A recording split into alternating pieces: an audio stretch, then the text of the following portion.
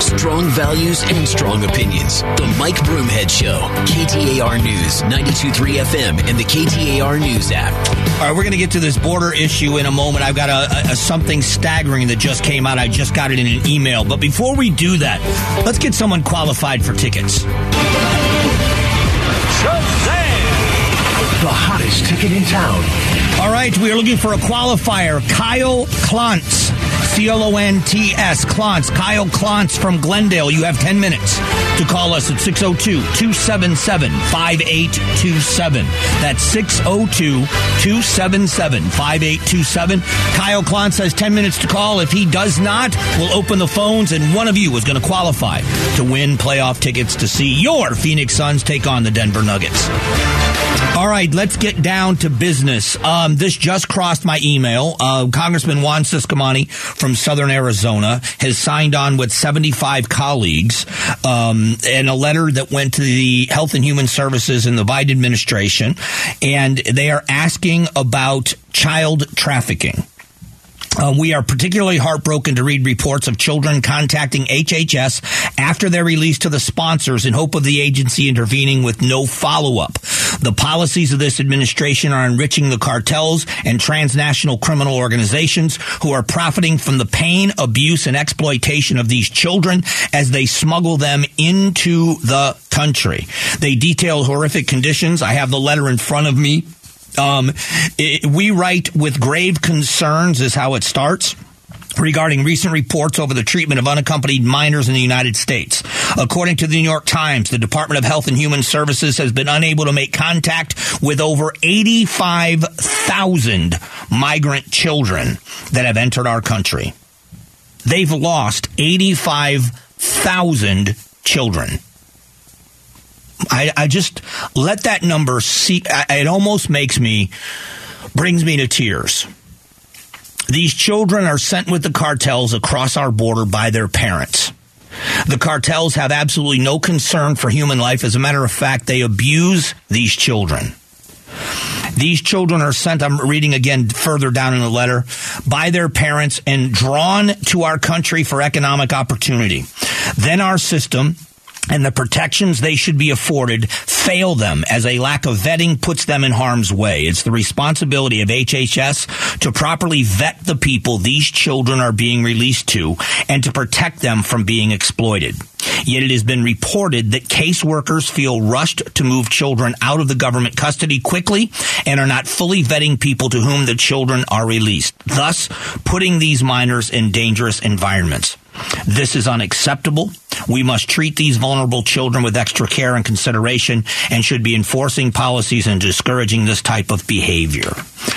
We are particularly heartbroken, I'm reading further down in the story, to read reports of children contacting HHS after their release to their sponsors in hopes of the agency intervening with no follow-up. These policies, and I've read this before,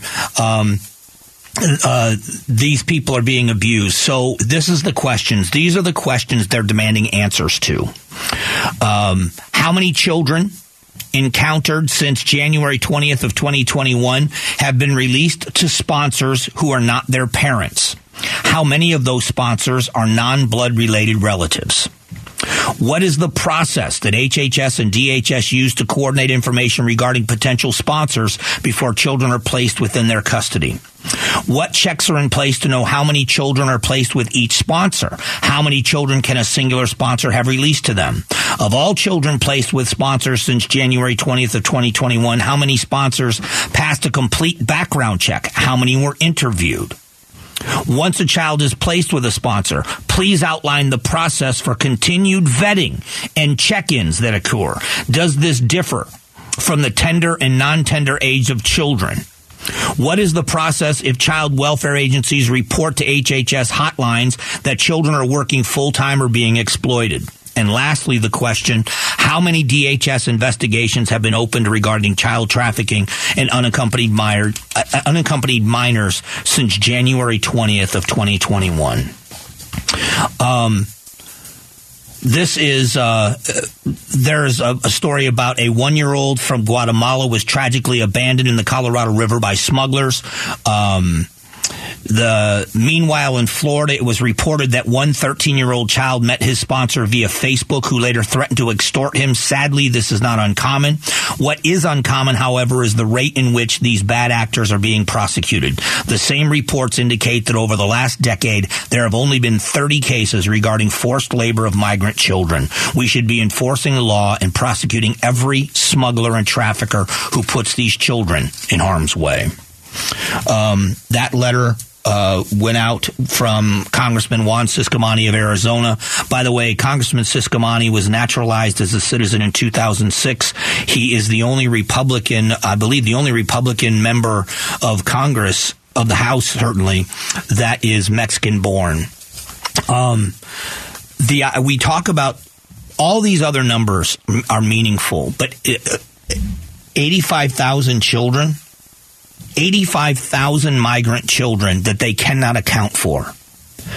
This is horrific. And that doesn't mean that all 85,000 of these children are being harmed. But how many is an acceptable number?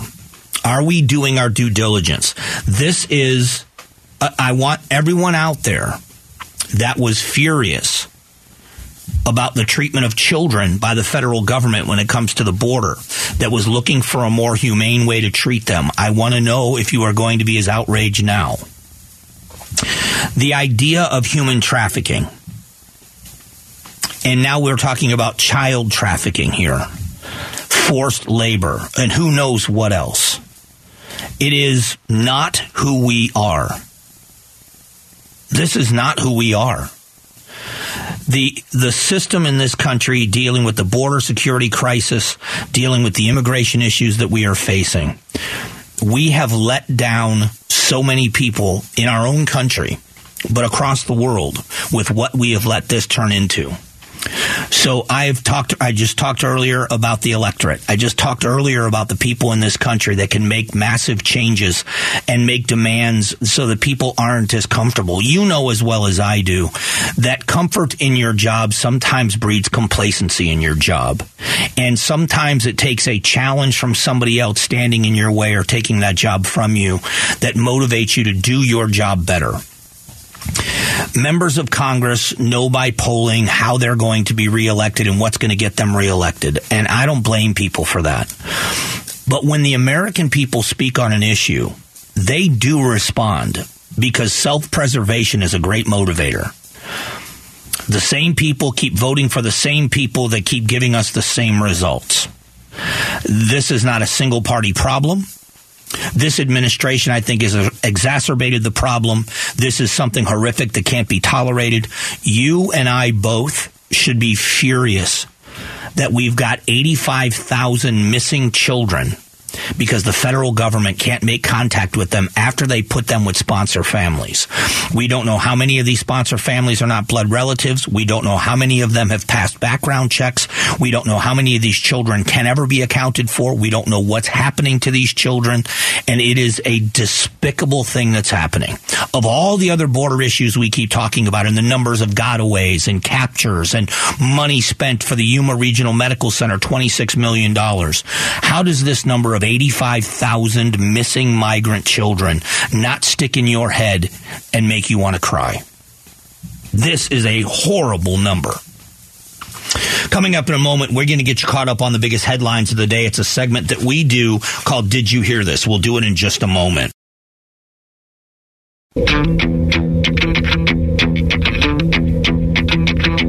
Strong values and strong opinions. The Mike Broomhead Show. KTAR News, 92.3 FM, and the KTAR News app. Been another crazy news day. Let's get you caught up on the big stories. Did you hear this? Did you hear this? Broomhead's reaction to the hottest news stories. The Biden administration recently approved 1,500 troops to go to the southern border, and the Pentagon wants to make it clear what they will be doing when they get there.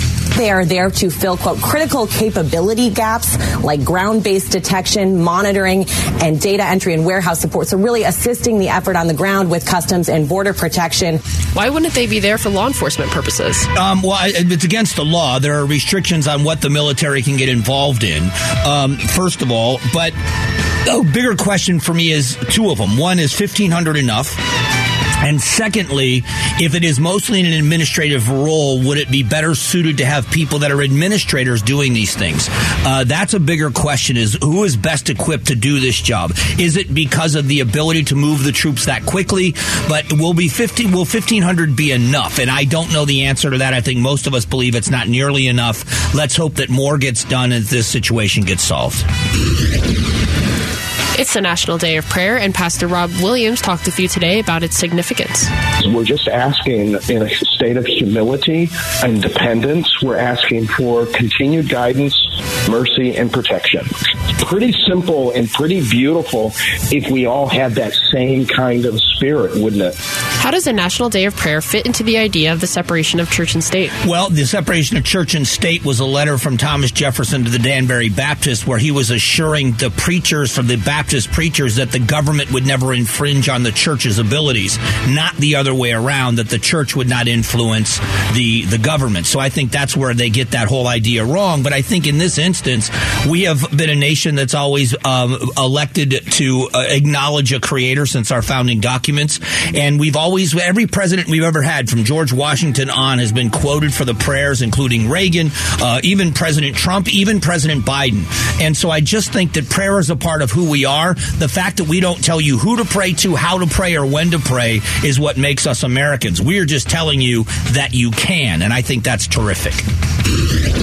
You are listening to Did You Hear This? We do it every day at this time to catch you up on the big headlines. Inflation hasn't gone away and remains a hurdle for most Americans in their everyday lives. Inflation costing the average family about $300 more every month on the same goods and services as last year. So the Fed is now hiking rates again by a quarter point yesterday. That is the 10th consecutive increase over the last year.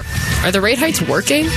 Well, it seems like it is starting to slow things down now. Jobless claims are at about an 18-month high. We are seeing the available jobs are decreasing.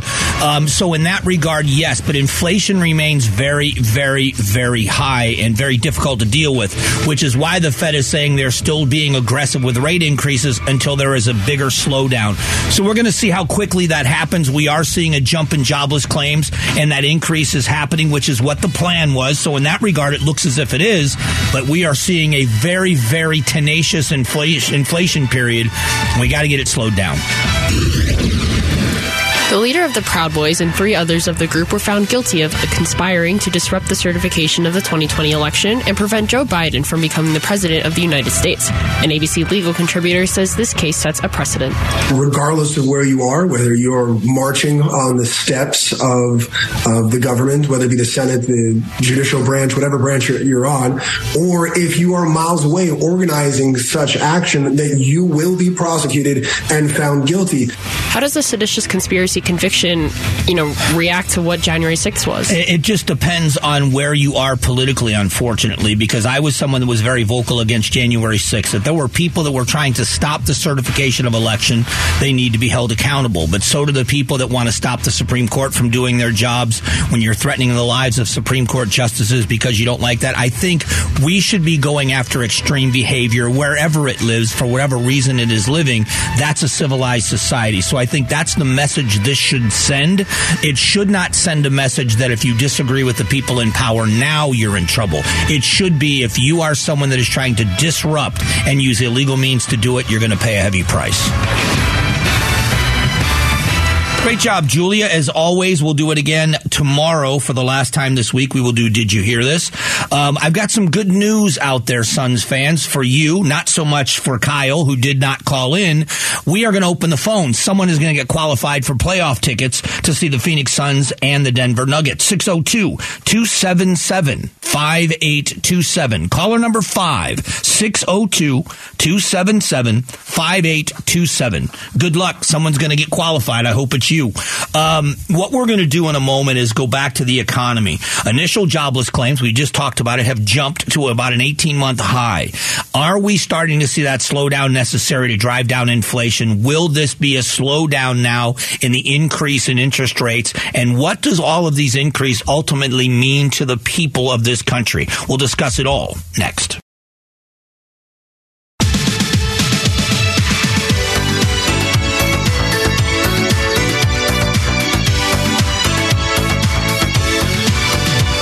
Strong values and strong opinions. The Mike Broomhead Show. KTAR News, 92.3 FM, and the KTAR News app. Hey, man, Rick Rowland on a Thursday. You're welcome, everyone. You're welcome. Thanks for being here. We've got to talk about the economy and its effect on the average person. And I think when you look at the big picture, and we have to, unfortunately, we have to. What could have been done is behind us. It is something we must remember moving forward. But what lessons have we learned, and who is going to pay the price? Because interest rates have gone up again.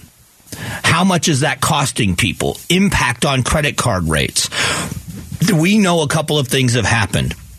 With gas prices being as high as they are in the state of Arizona, there are people that are putting gas on credit cards. And when you do that, you're now paying interest, especially if you can't pay it off at the end of the month. Many people are using that as a float to get to payday, and then they pay it off. But we understand the problem that's being created for people. So let's start with this. How much is inflation costing the average American family?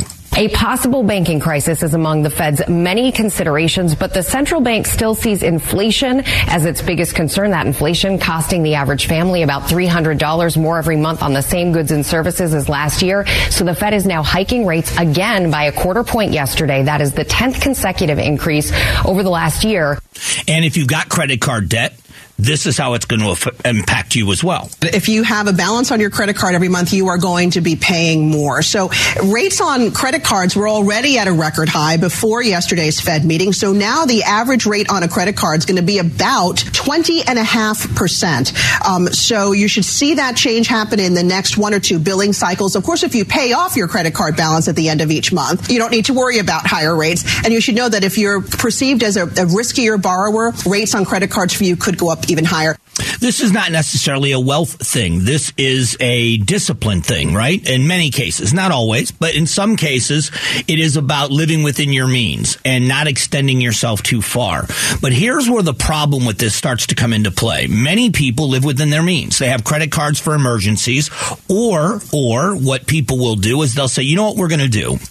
We are going to go on vacation this summer as a family. We're going to take a trip. We're going to put it on a credit card. We're going to put the tickets on a credit card, the hotels, the food. So we are going to run up some credit card debt. And then what we'll do is we'll wait until income tax time. If we get an income tax refund, we'll use that to pay off the credit card. In the meantime, we will make minimum payments or some payments on this card to try to drive it down a little bit. We are going to pay a higher rate. A lot of people are going to change their minds. Tax refunds are lower because the COVID money dried up.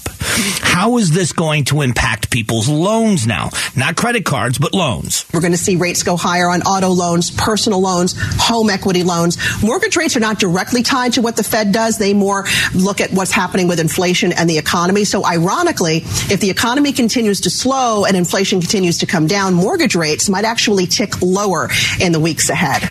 Which would be a very, very good idea. But here's the headline. Millions of Americans now underwater on auto loans. What will that do to the industry? Both the loan industry that would take hits where people default on car loans. What does it do to the automobile industry? There are a lot of questions about American families and how they survive through times like this. One of the things that's frustrating on all of this is what it's doing to the labor market, what it's going to do to the labor market. The one bright spot, and it's been a bright spot in Arizona, maybe brighter here than other places, because we have so many jobs available here that the wages are remaining pretty high. But nationally, that's not necessarily the case. So Jerome Powell from the Fed was talking about the labor supply and demand and how it's being affected right now with what's happening. The labor force participation rate has moved up in recent months, particularly for individuals aged 25 to 54 years. Nominal wage growth has shown some signs of easing, and job vacancies have declined so far this year. But overall, labor demand still substantially exceeds the supply of available workers. So we're seeing people filing for jobless claims. That's gone up to about an 18-month high. And retail led all industries in April with 14,689 cuts. That's up 270%. from the cuts that were announced in March. Retailers have announced 36,115, an 843% increase from retail cuts announced in the same period last year. Consumer product manufacturers announced the third highest number of cuts last month with 9,100, a total of 19,116. That's a 391% increase from the cuts that were announced through April of last year, meaning we are seeing year over year, we are seeing job cuts and a slowdown. This is the intent, is slowing down the economy. The results are going to be what they knew they were. People will lose their jobs. And so for the people that keep them, and this is where I've talked about this bright spot that's been there in our economy, has been the availability of employment. Your ability to go out and find a second job if you need it. Your ability in your trade, whatever your skill is, if you're not happy with an employer, now is the time where you can look for work elsewhere. In one of the things in the trades, in the construction world that I came from, it was very commonplace. And there were some people, I was one of the people that tried to stay. I only worked for a couple of different companies while I lived here in Arizona. And before I had my own business, because I like that job security of being in one place. I would rather be secure. But that doesn't mean that I didn't get more money when I asked for it. You put yourself in a position where you are a valuable employee. That's a great place to be. You survive downturns because you are a valued employee. So many times an employer will say, you're one of the people we need to retain. So there's an advantage there. But there are a lot of people that their loyalty is their loyalty to themselves and their family, meaning I work for a company, I like working for this company, but I just got offered more money from another company down the street. I'm going to go there because they're offering me more money. And I don't think there's necessarily anything wrong with either approach. But when that stuff starts to dry up, that's when people really start to look at, and bosses look at value. They have to. For a long time, the value was in a body on a job site, somebody that was there that could get the work done. You didn't have to be excellent. You just had to be present. You had to be capable and present. Well, when the job market turns down, employers are holding on to their most valued employees. Generally speaking, some don't. Some just keep the cheapest. But the good companies say, all right, we have got to lean out a little bit. We are going to have some layoffs, but we don't want to see a dramatic reduction in productivity. Who can we keep that is our most productive? Who's been the most loyal? If you're a small business owner, there's a lot of times you look at that.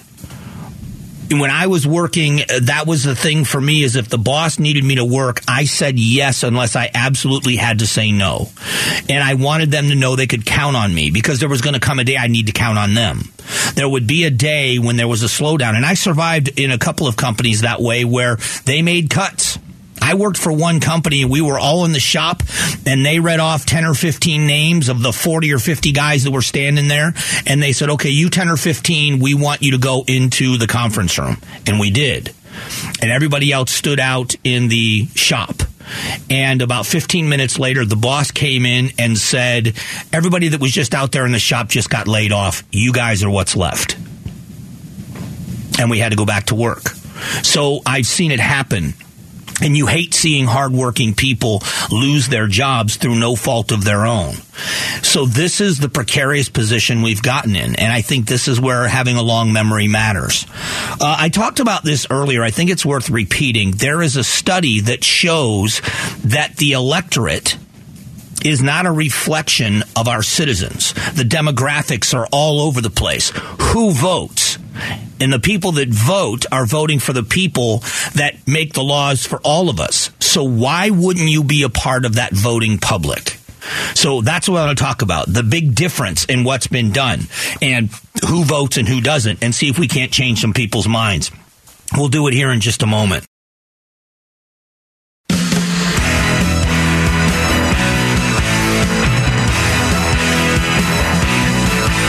Strong values and strong opinions. The Mike Broomhead Show. KTAR News, 92.3 FM, and the KTAR News app. Hey, I forgot to congratulate our qualifier for the Suns playoff tickets. He's qualified. His name is Timothy Mulvin. He is on the list. He may win those playoff tickets. They will call another name in the 4 o'clock hour in the afternoon show. Make sure you get registered by texting the word ticket to 411-923 and listen for your name. If they don't call in that 10-minute period, then they open the phone, so make sure you're listening if you want to be qualified. New data shows how little the electorate looks like the population.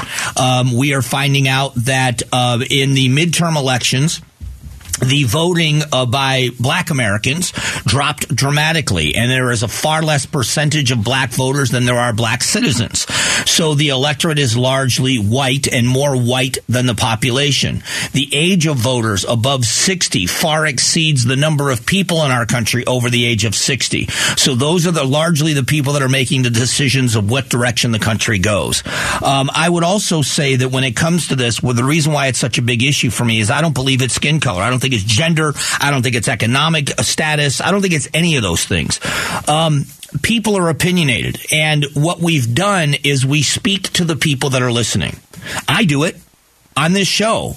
If I get messages once in a while from people that they'll never listen to my show, well, then I don't care what you think. If I don't have a chance to get you to listen, why do I care what your opinion is?